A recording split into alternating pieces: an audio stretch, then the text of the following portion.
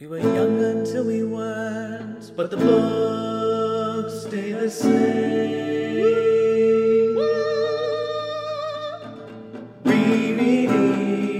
Rereading our favorite books.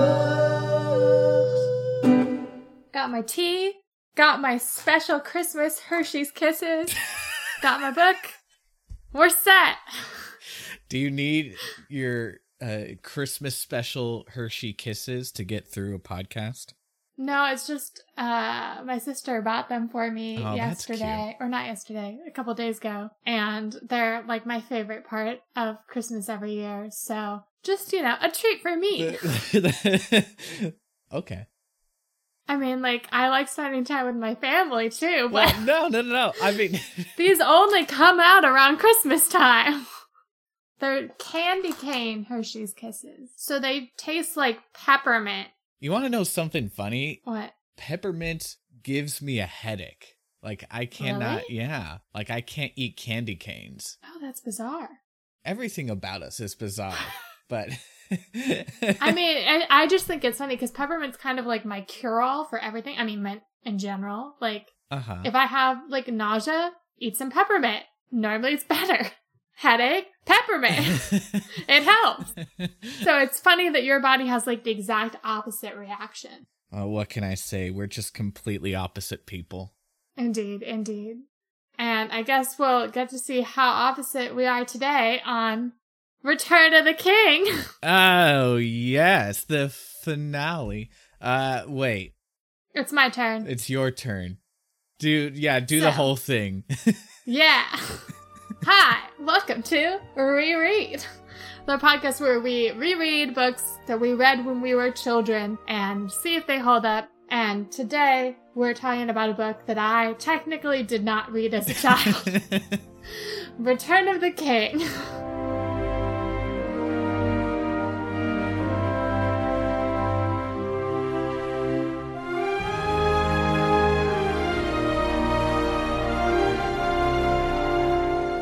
I guess your only experience with this book is the movie itself.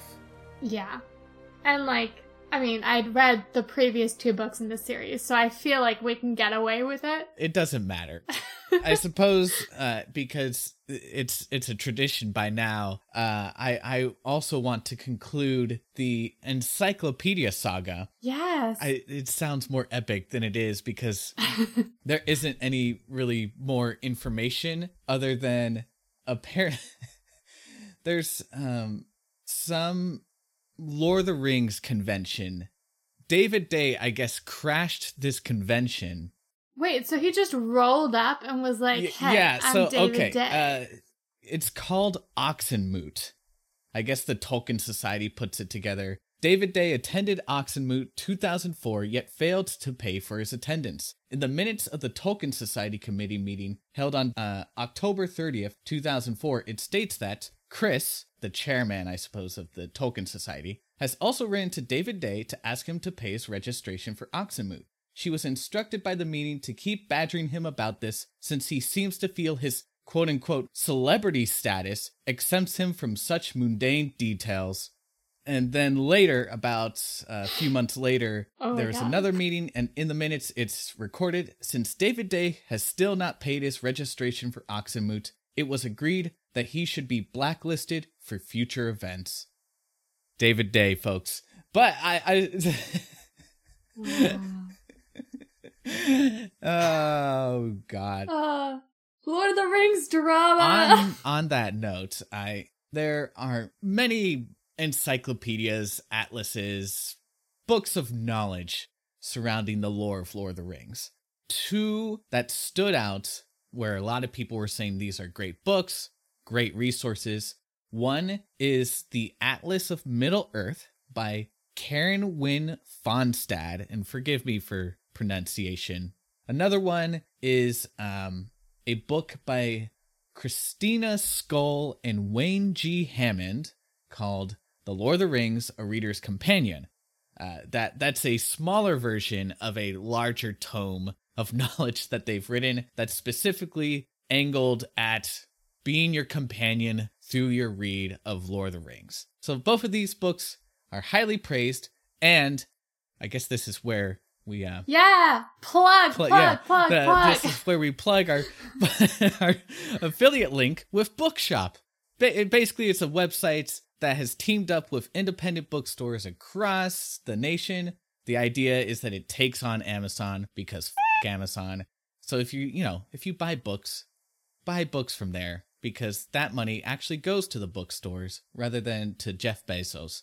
So our affiliate link, bookshop.org/shop/reread podcast. If you visit there and buy books through that link, Morgan and I get 10% of the proceeds, which helps us eat food and survive. Yes, if you would like to help me pay for more of my little candy cane Hershey's Kisses. And also support independent bookstores. This is the most awkward, freewheeling plug of all time. I mean, you included the important thing, which is Amazon. There's nothing else that really matters. Yeah, but also if you visit that link in particular, you'll see book lists that we've put together for books that we have read so far, including The Chronicles of Narnia. Wow. Pride and Prejudice. Yeah. Whoa. Goosebumps. Huzzah. And of course, Lord of the Rings. Bookshop's great. Give them a look. Give us some money. And Amazon. And Amazon. Okay, anyway, so that is the conclusion of the epic encyclopedia trilogy. It was great while it lasted, but let's get back to business with Return of the King. Morgan, I'm sorry that I'm really making this all about your opinion with the start of these, but you are the one that has always been skeptical of Tolkien's greatness. How did Return of the King live up to your non-childhood experience with it? Well, I think that of the three books of the Lord of the Rings, which were, separated out by the publisher, I think Return of the King is the weakest. I enjoyed it the least of the three. It was kind of declining order for me. Like, I really, really loved Fellowship. I mostly enjoyed Two Towers with a few exceptions. And then I found Return of the King very, mixed. Much more akin to my experience with The Hobbit. So that was a little sad for me that, I was really pumped after Fellowship, mostly pumped after Two Towers. And then, I'm sad that we couldn't finish with me being just unreservedly happy. Although I will say, I think I also went in with a slight bias because right before I started reading Return of the King, I was on YouTube and this video popped up as recommended. And it was the real hero of the Lord of the Rings. And it had Sam's face, in the thumbnail. And I didn't actually watch this video, so it could be that this is an excellent video, really beautifully done. I don't know. But I just, for some reason, felt so deeply angered, not because I don't love Sam and think he's a wonderful, heroic character in many ways, but because part of my, both the rewatch I did of the movies this past summer and then now rereading the books, part of the whole experience for me has been really appreciating Frodo so much more. I started reading this book with this huge, I think, anger in my soul that people discount Frodo so much. And so I think that there was a part of me, and we'll get into this, that was upset with how the narrative itself kind of pushes Frodo to the side in a story that I think is, it's supposed to be in many ways his story. We can talk about that later, but how are you feeling on your reread, Casey? Well, on that note, in his letters, Tolkien, I think a couple of times has said that he considers Sam the real hero of the trilogy. So which probably is why it plays out in the way that it does in the books, because that's the view that Tolkien had himself. I agree with you. This is definitely the weakest. There are moments, of course, and there are very charming elements. I think we'll get into this about how the majority of the first half of this book is basically just from Merry and Pippin's perspectives. If you wanted more Merry and Pippin action, and there are some really heartwarming moments with both of the characters. If you wanted more of that, Return of the King has got you, because it is all Merry and Pippin action for most of the time. But yes, I suppose, given one of the themes of this, really all of Tolkien's work, is the degradation of things over time, it is fitting that Return of the King is the worst of the Lord of the Rings books. It's not that it's bad coincidentally. It was an intentional decision by Tolkien to make it worse. See, when Clive does a bad thing, it's just because Clive is bad. When Tolkien f***ed up, it was intentional. Well, of course, that's just how it works. No. It's I think there's two issues. Well, there's a few issues to why I think it's worse than the other ones. The battle scenes. There's a very huge chunk of this book that is just dedicated to the Battle of Minas Tirith. And in fact, really, most of the book, of the first half of this book, is dedicated to setting up this battle, going to this battle, and then having this battle. And then also some of the aftermath of the battle. We haven't really discussed in depth about Tolkien's ability to write battles, but the number of times that he starts a sentence, and lo, and behold, it's so aggravating.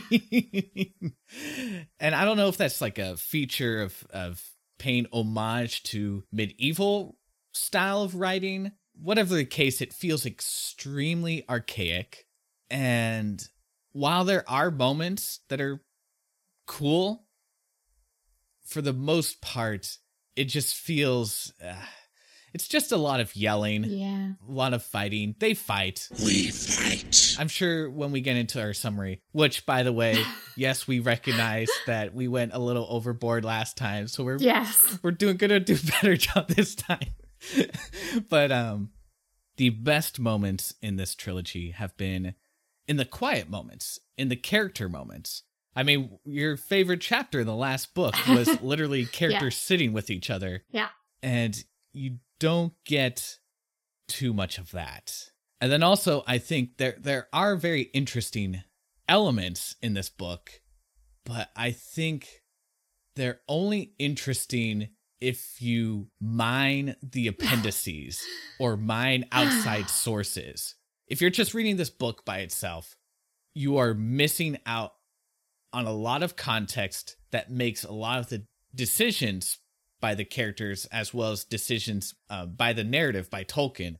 You're missing out on a lot of things that make this book actually interesting. Yeah, and you'll have to enlighten me on some of those, because I skimmed parts of the appendices. Mostly I read the Aragorn and Arwen section, and then I read about the very little bit about Gimli and Legolas that happens afterwards. And that's pretty much what I read of the appendices. And I do not have an encyclopedia, David Day or otherwise. I'm sure that I was missing out on quite a bit. But it's not a good thing if you have to go to appendices or outside sources to really wrestle true comprehension or enjoyment out of a thing, in my personal opinion. I guess this is kind of our segue into the summary. Yes. As you've already said, we did go too long last time. So I have pulled up the Wikipedia summary to hopefully help me keep this brief, because normally I just kind of freewheel, and we're not gonna do that this time. Well, okay, before you get started, not to, be that guy. No, go. Who jumps in and says, like, f*** you to any kind of criticism. Morgan, I think you're a great summary teller. And I think the amount of detail that we include, that we do actually think is important to comprehending the story. Like, we're not just going off for the sake of going off. Like, we think this is important. I've heard from 2 people who have praised, which 2 people accounts for like 20% of our audience. But we should probably not do our episode-long summaries going forward. That's probably a little excessive. My new strategy is, if there's some extra detail we feel like adding during the summary for sure, but I also feel like we can backtrack if we want to elaborate and talk about something more later. So we'll see how this goes, and if we decide in the future to go back to hour-long summaries, we always can. Well, there you go. All right, well, without further ado, I guess. Right, the Return of the King.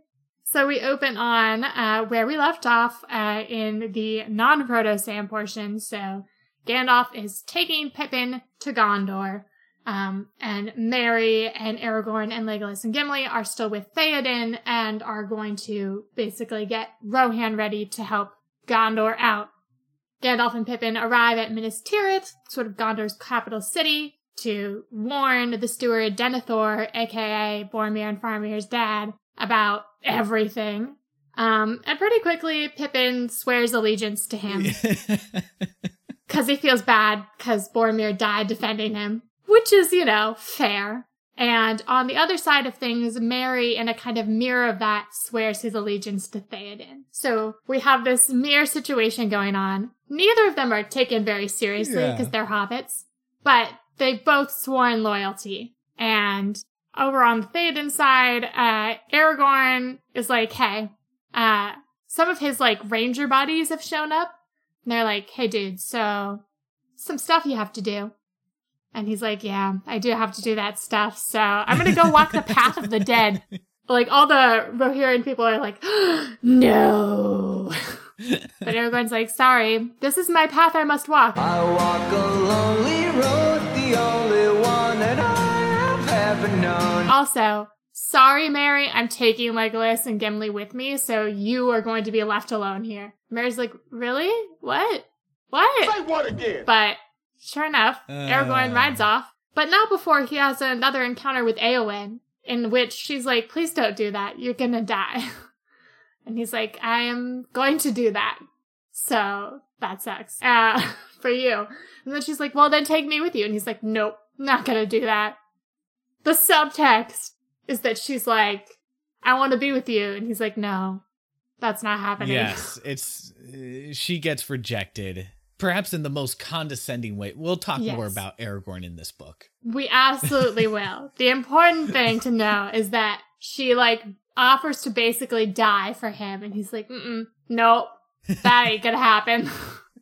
So, they head off, and Merry is left alone with the Rohirrim. On the Gondorian side, Pippin gets, to know the city, meets Faramir, gets to watch a very awkward conversation between Denethor and Faramir, in which Denethor is like, I really would have preferred you to be the one to die. And Faramir's like, well, I'm gonna go try and, defend the city and probably die doing it, so I hope you think better of me later. Dad. And Denethor's like, maybe I will. We'll see. So Faramir heads off to do that. Oh boy, the daddy issues. Great stuff. The daddy issues. We can all relate to Faramir. Anyway. So after that very personal side, over on the Rohan side, Merry's all prepared to go to war with Theoden and the rest, and Theoden's like, I'm not taking you to war. You're a hobbit. Stay here, help Éowyn out, it'll be fine. And Merry's understandably very upset about this. But then a mysterious rider of Rohan is like, hey, Merry, I will take you with me. Shh.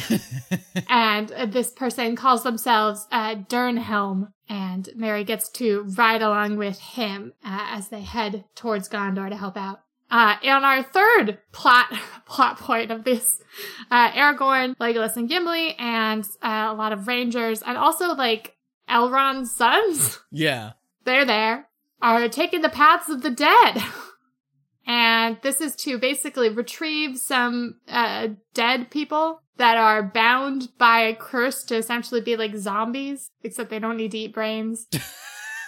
I'm trying to figure out how best to describe them. They're like dead people who aren't dead. Yeah, they're... I guess ghosts? Everywhere we look, Scoob, giggling green ghosts. But they can interact with the world in a way many ghosts cannot. How the hell do you know that? But yeah, essentially they're cursed because they were supposed to help out Aragorn's ancestor, and then they were cowards and didn't. And so now he's basically calling in their debt. Well, to be more precise, because this is a point, they were cursed because they actually had pledged allegiance to Sauron. And rather than help Isildur, they just didn't even bother to come. And Isildur's like, you jerks. I curse you to never rest until you fulfill your oath. And basically, Aragorn's coming in as the new king to have these ghosts fulfill their oath. But in the book, he doesn't bring them, like, all the way to Minas Tirith. He uses them to defeat some evil humans. They're basically who are pirates. Sailing. Okay, sure, pirates. That's a good way. Who are sailing in to help the armies of Mordor. So he uses the dead to take these ships and then use the ships to, like, help transport more soldiers for Gondor.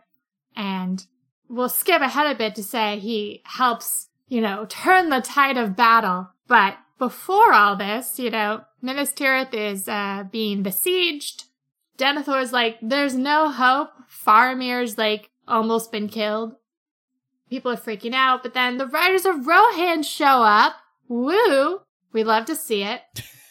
They start helping out with the battle. They end up doing quite a bit of damage, but then the Witch King, who we discussed briefly in the last book, he's there leading the forces of Mordor, and he decides to have a go at Theoden, and he does kill Theoden. Okay, I'm sorry to be technical about this. Yeah. For whatever reason, they really unfairly blame the horse, Theoden's horse, for crushing, which technically is true, but there's a frickin' Nazgul who attacks this horse and Theoden and caused the horse to, like, rear up and fall down and crush Theoden's body, and really just a smear campaign launched against this horse. We'll have to... They have, like, a tombstone thing or epigraph for the horse, and it's, like, the most brutal 2 lines. It's so funny. But yes, technically the Witch King does not, like, directly kill him, but, essentially, like, freaking out the horse so bad causes Theoden to die. Like, he is the one ultimately responsible. Not this poor horse. Yes. So I'm just undoing this smear campaign. There you go. But then Dernhelm reveals himself to actually be herself, Éowyn. Wait, what? I know, we're all shocked. And she and Merry end up battling the Witch King, and the Witch King's like, what do you think you're doing? No man can kill me. And she's like, I am no man. But, like, actually... It's a combination of her and Merry. Basically, while she's the Witch King's managed to spook her some, Merry manages to, like, stab him in the side, and then she manages to stab him in the face, and their combined power takes down the Witch King. But they are, of course, both gravely wounded because they just fought a very powerful supernatural force of evil. Yes. After this, Éomer realizes that Theoden's dead, and also Éowyn, he thinks is dead, and he's like, and goes out to, like, basically on a death ride, but that's when Aragorn shows up and helps save them. Within the city itself, Denethor was planning to burn himself and Faramir alive until Pippin intervenes, gets Gandalf, and enlists the aid of this guardsman that he's become friends with to Beargond, I think his name is. Keep Denethor from burning Faramir alive. Denethor does manage to succeed in burning himself alive, so it was a tragic loss for everyone. That was sarcasm. So, to be fair to Denethor, he's a much more tragic figure, I think, in this book than he still sucks, though. Yes. He literally did say to his son, I wish you were dead and your brother alive. So yes, not a lot actual of sympathy. words that came out of his mouth. Yeah. So he also then tried to burn his son alive, so... No one's dad is perfect, okay?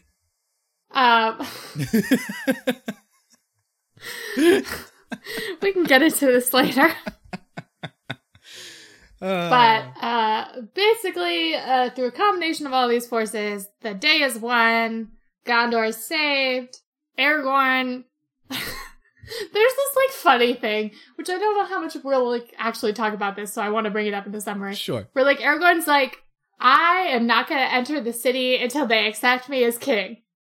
But then Faramir, Eowyn, and Merry are all, like, dying. And Gandalf's like, they need someone to heal them. And that someone must be you. Because, like, someone says, like... The hands of the king are the hands of a healer. Something like that. Yes. And so he's like, okay, I will come in just this once to heal them. But I am not staying until they accept me as king. So he comes in, helps heal them. And then basically him and all the other leaders who are not gravely injured decide to take a force to the Black Gate of Mordor to hopefully, like, help distract him and help Frodo and Sam complete their mission. Pippin actually goes along with them, so, like, kudos to Pippin. His moment, I don't think we'll necessarily talk about this moment, but Pippin's moment at the Black Gate makes me laugh. Pippin stabbed some orc or troll, and this creature fell on top of him, crushing him, and and the last thing he remembers hearing is somebody crying, "The eagles are coming! The eagles are coming!" And Pippin, self-aware, thinks to himself, Bilbo! But no, that came in his tale long, long ago. This is my tale, and it is ended now. Goodbye.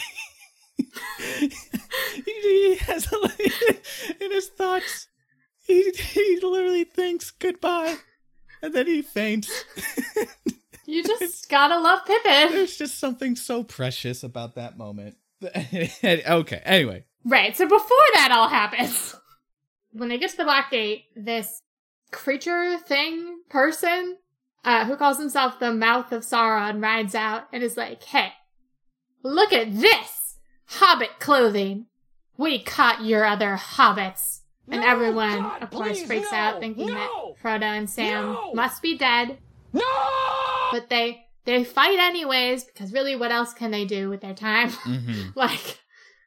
If Frodo and Sam are dead and the ring's back with Sauron, it's gonna happen sooner or later. And the battle is going, you know, not necessarily the greatest for the good guys.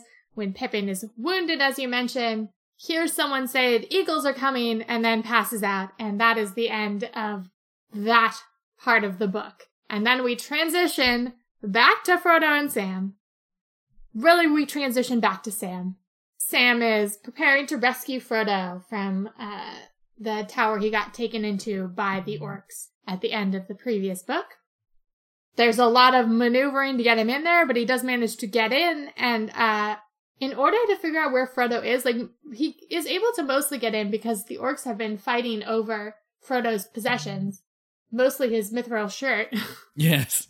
And have, like, all killed each other, like, there are only, like, 2 or 3 orcs left alive in the entire tower. Yeah. So there's just dead orc bodies everywhere. But when he gets to the top, he can't find Frodo. So he starts singing, and then Frodo starts singing back, and that's how they find each other. Somewhere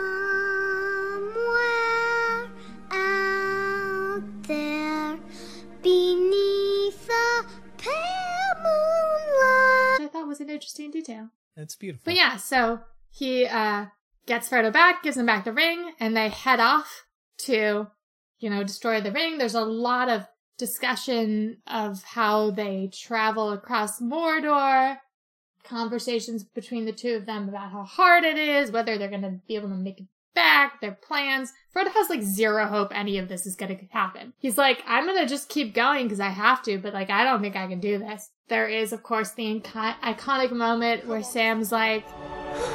I can't carry it for you, but I can carry you. Come on! And gives Frodo a nice little piggyback.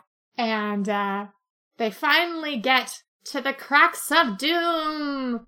And who should show up and attack them from behind but Gollum? And Frodo, like, draws on the power of the ring to be like, F off! And then Sam's like, why don't you go ahead and I'll deal with this once and for all. Frodo's like, okay, I'm off. So Sam stays behind to deal with Gollum, but he ends up feeling so bad for Gollum, who's just so pathetic, that he, in a moment of pity, lets him go. And then goes to follow Frodo. And he finds Frodo standing there. He's like, what's up? And Frodo's like, actually, I am keeping the ring. It's mine now. Sam's like, no! Gollum, who, like, has no honor, as we've been shown multiple times, did not keep his word to Sam to, like, go f*** off, and attacks Frodo after Frodo puts on the ring to make himself invisible. He bites Frodo's finger off to get the ring, and then is so excited and happy to have the ring back that he's just dancing there happily and loses his footing and falls off the edge into the fire, destroying the ring. That's how the ring gets destroyed. Okay, I hear your obvious skepticism about this moment, but I do... We can get into this later. I want it on the record that I dispute your characterization of this scene. Okay. We'll put a pin in it, and that can be the first thing we discuss. Sure. When we get done with this summary. So now with the ring destroyed, Sauron is lost all his power, his armies start fleeing, Frodo and Sam still think they're gonna die because they're stuck in the middle of nowhere. Right next to an active volcano. Yes. It's very sensible that they think they're gonna die. Very, very sensible. But the eagles come and get them. Yay, eagles. They're brought back to the forces that were besieging the gate, where they are healed, and they find out everything that's going on since, and then they travel with everyone back to Gondor, where Aragorn is crowned king and marries Arwen. And shortly after this, I believe in chapter 16, it might even be 17, we get to hear Arwen speak for the first time. And I should say that there is a chapter in here before they get back that's about Éowyn and Faramir healing and getting to know each other and growing to love each other and deciding to get hitched. So that happens. A beautiful mixed bag. Indeed. Right, so they come back and Faramir crowns Aragorn. Aragorn then marries Arwen, and after that, they decide to ride back to Rohan and take Theoden's body with them to bring it back to Rohan. They stop at Helm's Deep, and Legolas and Gimli get to go check out the caves together, and then they head to Isengard first to make sure everything's okay there. And Treebeard's like, yeah, it's fine, it's all fine, it's fine. Also, we let Saruman go, it's fine. And Gandalf's like, oh my god. Y'all. You stupid, stupid tree. Yeah. So, then after that, Legolas and Gimli decide to split off because they want to go see Fangorn. Fangorn. Yes, I know. It keeps trying to be an H. Even now. Even today. Fangorn. I think now I'm paranoid enough about it that it just happens. Anywho, they decide to split off for their, forest honeymoon. And this is the end of the fellowship. They are now splitting off, and someone, I can't remember who, it might be Aragorn, makes a comment. No, I think it's Gimli, actually. I think it's Gimli. Makes a comment that he doesn't think they will all ever be together again. Very dramatic goodbyes, for sure. Yeah. On their way, continuing on, they do run into Saruman and Grandma Wormtongue, and they, offer mercy, but no, those two are just, happy to be evil beggar people. We should be clear, they are f***ing broken, miserable people. Saruman, at this point, he seems like he has no power at all. He's just a miserable, slinking creature, really. Just a shadow of his former self. Which is why Treebeard let him go, because it's just like, what possible harm could this guy do? Yeah. They part with Aragorn at some point, and they continue on to Rivendell, where they see Bilbo, who has aged much because of the ring being destroyed.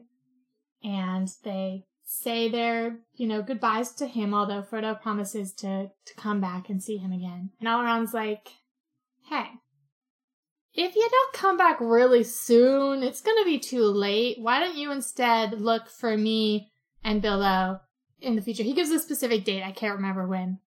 But he's like, we'll be in the woods by the Shire, so come see us then. And Frodo's like, okay. So they continue on. They get to Bree, where they reunite with the innkeeper there, and discovers there's just been some odd goings-on, some strange stuff. Not all is well in the Shire. And they're going the next day to head back to the Shire, find out what's going on, and they're like, Gandalf, come with us to help put things to right. And Gandalf's like, nope, not my job anymore. The ring's been destroyed, so it's your job now. I'm gonna go see Tom Bombadil. Yay! He says something like, Tom is a moss gatherer, and my doom has been to be a rolling stone. But now that the ring is destroyed, he actually has time to pause and hang out with Tom Bombadil. It's very nice. I know you don't care, but I think it is. So, our hobbits finally get back to the Shire, only to discover that some evil has taken over. At first, it seems like it's Frodo's cousin, is it Lotho? Lotho, yeah, one of the Saxville Bagginses. Yes, one of the ones who bought his house. But then it becomes clear that even though everyone has to call him the chief, and it seems like all these men are working for him to help keep the hobbits in line and not let them drink beer or smoke, that actually the men are the ones in charge. So our hobbits rally the other hobbits and help them defeat the men, and then they go up to Bag End to deal with whatever's going on up there, and who should they discover but Saruman and Wormtongue? Oh my god. Turns out that they just went straight to the Shire. How did you get back here before us? How did we, Kronk? Well, you got me. By all accounts, it doesn't make sense. They're the sort of masterminds behind this plot. But our hobbits are strong enough to turn them out, and the relationship between Wormtongue and Saruman at this point is, like, very, very toxic. Like, clearly Saruman feels he has no power, and so, takes out everything on the one person he can, Wormtongue. This has made Wormtongue hate him so much that he ends up just murdering Saruman right in front of Bag End. And then he's killed by hobbit archers. Thus ends the battle to save the Shire. Mm. So after that, Merry and Pippin and Sam are celebrated as heroes. They start trying to restore the Shire. Sam uses his gift from Galadriel to help regrow trees everywhere and heal the Shire. Frodo moves back into Bag End, and there's this very cute exchange where, like, a year in, Frodo's like, Sam, why are you not living with me yet? And Sam's like, well, Mr. Frodo, you see, this girl Rosie, I kind of had a thing for her, and she kind of had a thing for me, but I didn't tell her. So then there's, like, this whole thing, and now she wants to get married, and that's, like, a problem. I feel like I'm, being drawn in two directions. And Frodo's like, that's not a problem. Get married and move in with me. So Sam gets married, and he and Rosie move in with Frodo in Bag End. They end up having their first kid there. There's a lot of good stuff going on. Yeah, it's a nice throuple situation. It is. Except Frodo is still depressed and wounded from having, carried the ring for, like, so long and everything he had to do. And so after, like, 2 years, he ends up being like, hey, Sam, come on, there's something I gotta do. I want you to come with me, like, tell Rosie I gotta steal you for a little bit. Like, you'll be home soon. Sam's like, okay. So he goes with Frodo, and they meet up with a whole bunch of elves, including Elrond, and Galadriel's there, and Bilbo's also there, and also Gandalf's there. Like, a lot of people are there. And he's like, Sam, I am leaving. I am gonna go with the elves to sail across the sea to the Undying Lands. Basically to, like, backtrack where this is all foreshadowed in the, like, one time Arwen speaks, because Arwen, who has decided to stay and be mortal with Aragorn, basically gives Frodo her spot on the ship. Yeah. So he is able to go. Merry and Pippin ride up because Gandalf let them know what was going on, because Frodo was apparently going to peace out on them without saying goodbye. And they all say goodbye to Frodo. He sails off. The three of them ride back in silence to the Shire. And I just want to read just the very, very last lines. At last they rode over the downs and took the east road, and then Merry and Pippin rode on to Buckland. And already they were singing again as they went. But Sam turned to Bywater, and so came back up the hill, as the day was ending once more. And he went on, and there was yellow light and fire within, and the evening meal was ready, and he was expected. And Rose drew him in, and set him in his chair, and put little Eleanor upon his lap. He drew a deep breath. Well, I'm back. And that's the end of The Lord of the Rings.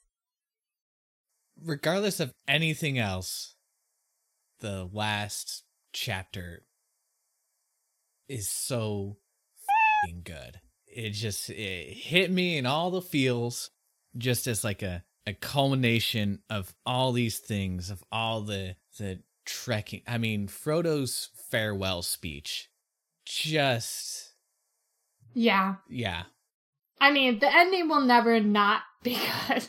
If you screw up the ending to this story, like, you've really screwed up, because it's really good. I mean, yeah, Frodo's whole speech about how...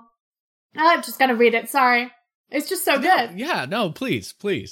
Sam is like, I thought you were going to enjoy the Shire too for years and years after all you've done. So I thought too once, but I've been too deeply hurt, Sam. I tried to save the Shire, and it has been saved, but not for me. It must often be so, Sam, when things are in danger. Someone has to give them up, lose them, so that others may keep them. That's just a lot. Yeah. And I'm going to continue because I just think the whole... But you are my heir. All that I had and might have had, I leave to you. And also you have Rose and Eleanor, that's Sam's daughter. And Frodo Lad will come, because they want to name their son after Frodo. And Rosie Lass, and Merry, and Goldilocks, and Pippin, and perhaps more that I cannot see. Your hands and your wits will be needed everywhere. You will be the mayor, of course, as long as you want to be, and the most famous gardener in history. And you will read things out of the Red Book, and keep alive the memory of the age that is gone, so that people will remember the great danger, and so love their beloved land all the more. And that will keep you as busy and as happy as anyone can be, as long as your part of the story goes on.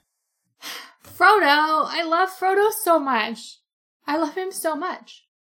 What I love about that moment is that, like we talked in the last episode about how much of a slog Frodo's story is. Certainly, I mean, if you thought it was bad in the Two Towers, oh my god, it is just devastating in this book, because now they're just in Mordor and it's just nothingness. It's a barren wasteland. They keep running into obstacles. They run out of water, run out of food. They're constantly facing a desire to just give up. There's a very interesting dialogue that Sam has with himself, very kind of Smeagol-esque actually. Yes. Where he is basically just like, give up, dude. You could just go to sleep and it will be done and you'll never have to worry about it. Which parallels something that Denethor says, where it's like, hey, we're all going to be dead anyway, so what does it matter? So you have all this misery that they are mired in. And then you have this moment of final reflection from Frodo, and you just feel every ounce of appreciation from him for his friend. And it's just so powerful. There's just like no way to get through this last chapter without crying, you know? I think what really makes it effective is that it doesn't come off as sappy or unearned, because there's no we'll live happily ever after. There's just a recognition that like this friendship is over now. Frodo is moving on, and Sam will never, well, I guess that's debatable. Wow. But theoretically, Sam will never see Frodo again. And, you know, you have that moment with Gimli, right, that we mentioned earlier, that we are never all, as a single group, going to meet each other again. They do see each other individually, right, but never as a group. And it's just this acknowledgement that there's loss. There's real, tangible loss. And it doesn't sugarcoat it. It acknowledges that it's hard and it sucks. There's also like a lot of beauty and love and appreciation. Frodo is good. I love Frodo so much. I think I'm so sorry to segue from being so No. being very admiring of the ending into like some of the things that disappointed me, but like, and I think we can talk about feminine coding, but like Frodo, his job is so, like, obviously there's a huge physical element to it, like surviving long enough to like get there and traveling across all of that very desolate terrain. But like so much of it is mental, just him continuing despite everything, despite carrying this ring that makes him want to give up, despite the fact that he has no hope. And we talked already a little bit about the power of that. But like, we don't really get his perspective much in this book. And one of the things that you can see over the course of the series is perspective switching from Frodo to Sam in their moments together. Like, Fellowship is almost all Frodo. Right. Two Towers, it kind of begins splitting. And then really in Return of the King, we're getting Sam's perspective, which makes sense because Frodo's perspective is probably just like, ring, ring, ring, ring, ring. That's just like, he has no capacity for pretty much anything else. So it makes sense. Let me read the line where it's just like, things are not great for Frodo. Sam is talking about that rabbit that they ate back in the Two Towers, talking about the day they saw the Oliphant. And he's like, do you remember those things, Frodo? And Frodo says, no, I'm afraid not, Sam. At least I know that such things happened, but I cannot see them. No taste of food, no feel of water, no sound of wind, no memory of tree or grass or flower, no image of moon or star are left to me. I am naked in the dark, Sam, and there is no veil between me and the wheel of fire. I begin to see it even with my waking eyes, and all else fades.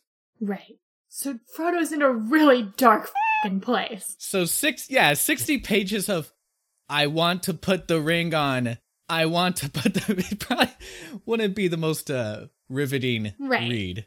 Yeah, no, absolutely. So I fully understand the narrative reason why it switches to Sam's perspective. And I appreciate Sam so much. Yeah. But like the struggle that Frodo goes through, I mean, like, I think a lot of people who have dealt with like mental illness of any kind can relate so much to that experience of battling with this thing that is in a lot of ways inside you. It is you. And yes, like obviously he's dealing with exterior forces.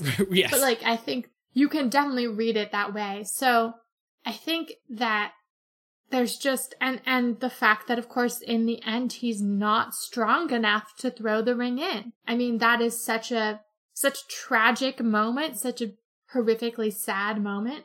I knew going in, that's Frodo's story, right? And I think that what made it even harder for me in this book, especially with the fucking YouTube video I saw a thumbnail of. Again, I want to reiterate, I love Sam so much. I think, in my personal opinion, they're the hero because they're together. The whole point is they could not have done it on their own. Sam could not have carried the ring on his own.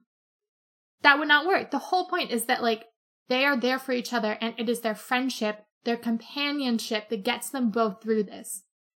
I don't know if Sam would have been able to, if they would have been able to switch places with Sam carrying the ring and Frodo being the support. I don't know if that would have worked. I think we could speculate a lot on it, but it's hard to see Frodo's role, which is a very passive role. It's a role of endurance and just like getting through it.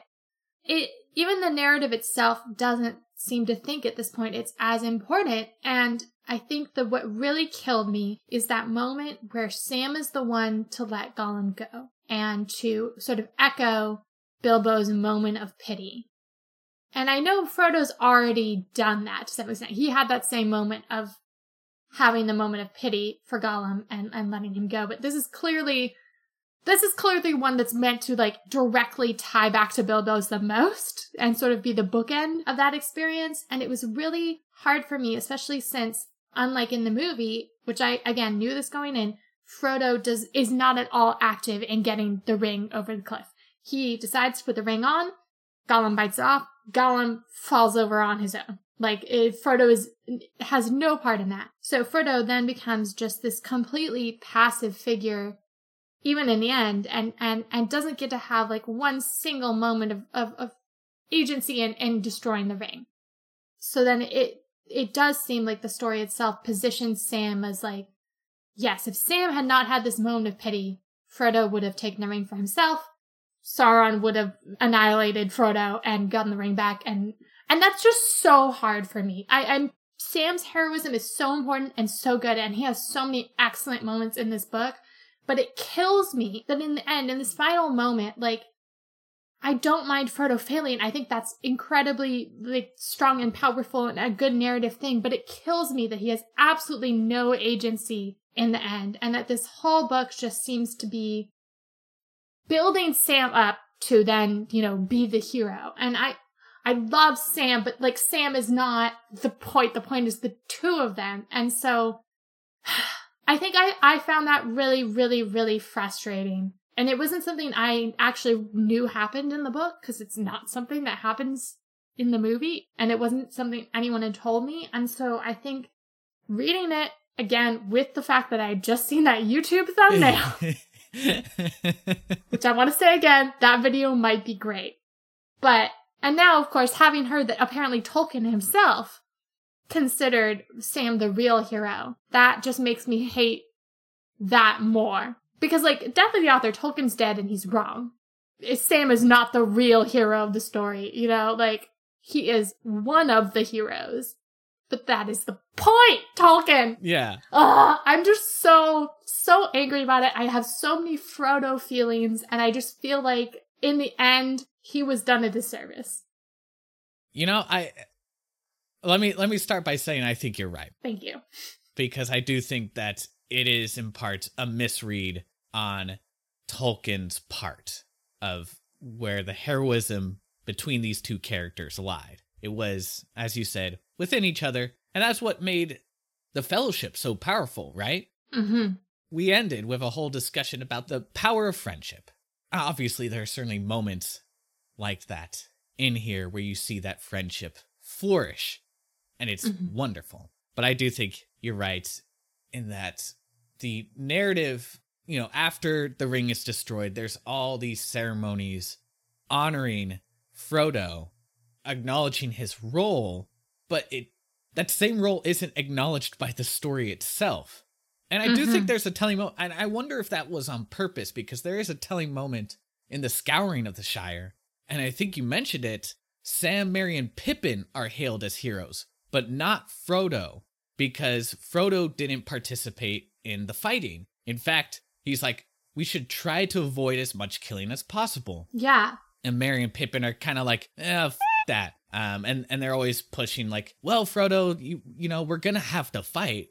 Which, I mean, is true. Like, these men attacked them. They have to, but everyone kind of dismisses Frodo out of hand. So I wonder if Tolkien was doing that on purpose. The question, of course, is why minimize Frodo's role? And I think there are some possible powerful reasons why. you mentioned mental illness, and I think that's a very good parallel or even allegory you could draw from this book. Reminder for people, Tolkien hated allegory. So anyway, so you could draw that about how so much of it is internal, where a lot of the stigma against mental illness is because so much of it operates internally. It doesn't seem like if you just look at a person's exterior, you don't see what the big deal is.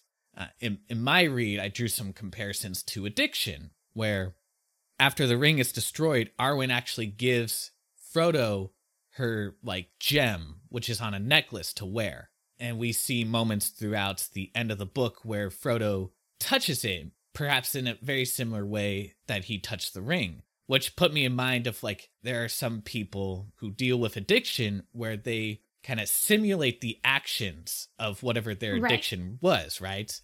Which an addiction is a very internal thing as well. I mean, it can manifest in physical symptoms, but for the most part, it's a very internal battle that you don't see somebody fighting. And also you can probably relate it back to PTSD, which I'm sure that Tolkien, for those who may not know, Tolkien fought in the First World War. And it's very clear that Frodo is dealing with what was termed back then as shell shock. He's not able to get over that psychological damage. And I'm torn because I hear what you're saying. I feel that the story elevates Sam at the cost of Frodo, but I do think pushing Frodo down, to me, is a very effective way of illustrating the way internalized damage can be minimized, where you just don't see it if you're not looking, if you're not considerate and compassionate of it. This is something that Frodo has to deal with by himself because there just aren't any resources to help him, really, outside of basically going to the Undying Lands and where he will be healed. It's a very powerful signifier where Frodo is invisible to some degree in this narrative, and a lot of the damage he's dealing with is also itself invisible. I mean, I agree with you in terms of sorry, I cut you off. You go. No. I just wish, like you said, that it didn't have to come at the expense of his narrative role in this. It's not a contest of who suffered the most, but clearly Frodo suffered the most. No one had to deal with what he had to deal with. To suggest that Sam is the real hero, it almost it's a slap in the face of Frodo. Yes, it is. And I actually really agree with you on the scouring of the Shire bit. Because Frodo does come in and he's and part of it is he doesn't want the hobbits to kill people. It's not just that he doesn't want people dead. He doesn't want people dead, period. But he especially doesn't want the hobbits to have to kill people. And I think that's him still trying to save the Shire. But of course, there's he gets no thanks for that. No one is happy about that. And what ends up happening is that, Saruman and Wormtongue are murdered right in front of his front door. Yeah. His cousin was, I didn't even mention this, murdered in the house itself. Wormtongue killed Lotho in the house. Right. And then he lives there for 2 years. I think that, that part, and the hobbits not recognizing him and fawning over Merry and Pippin and Sam, I think is an excellent, representation of how sometimes, there's not that understanding from outsiders about what you've done, what you're dealing with, etc. My issue is with the narrative in that sort of the actual climax of the book, which weirdly happens 75% of the way through. Yes, yeah. That there's not really a moment there. And then this also made me so mad. And I think part of it is that, obviously I know how it's done another way. I've seen another version of the same story. I've seen the movies. And the movies do handle this differently. They give Frodo some agency in that final moment. And then in the next moment, when they wake up after having been saved by the eagles, we're still in Sam's perspective. We wake up with Sam, and Frodo has already, been awake and, talked with Gandalf some. We just totally miss... Yeah, I think that was a narrative mistake to stick with Sam's perspective in that moment. Yeah, it's just so hard to see Frodo just kind of pushed out by the narrative. Yeah. And in those moments before, because I guess I would give Tolkien more credit if it was just like the Scouring of the Shire. I agree with you on everything about that. But it's these moments that happen before that seem to indicate that Frodo's not as important and we shouldn't be, I don't know, considering him as such. I just had a really rough time with that. It made me really unhappy, and which kind of sucked because I wanted to be enjoying the end of the book. I was deeply unhappy about Frodo. He deserves all the credit. Like, I am #1 Frodo stan right now. I am here to fight for him. You have my sword. If I could bring Tolkien back from the dead and fight for my life, Frodo, I would. I love him so much. Okay. A thought popped up into my head. Let me try to run with it. Perhaps your reaction might be the point. Hear me out. So, if you recall in The Two Towers, where Faramir has that speech about how this almost degradation of values within Gondor, where what is praised is strength and valor in battle. So the warriors become the heroes rather than the artists or the historians or whoever else you want to include in that group. And so we see an example of that taking place in the Shire, where it's the warrior figures in that battle. And I think of all the battles that Tolkien depicts in this series, it's the most effective one, where the kind of anticlimactic nature of it actually works, because it is just a sad, sad affair, which I think adds to the irony that Merry and Pippin and Sam are celebrated as heroes, because it's not like there's nothing to celebrate. Like, the Shire is destroyed. We're celebrating the wrong things. It is because of Frodo in that moment that things don't become worse, that it doesn't turn into a slaughter that will really be a dark point in the history of the Shire.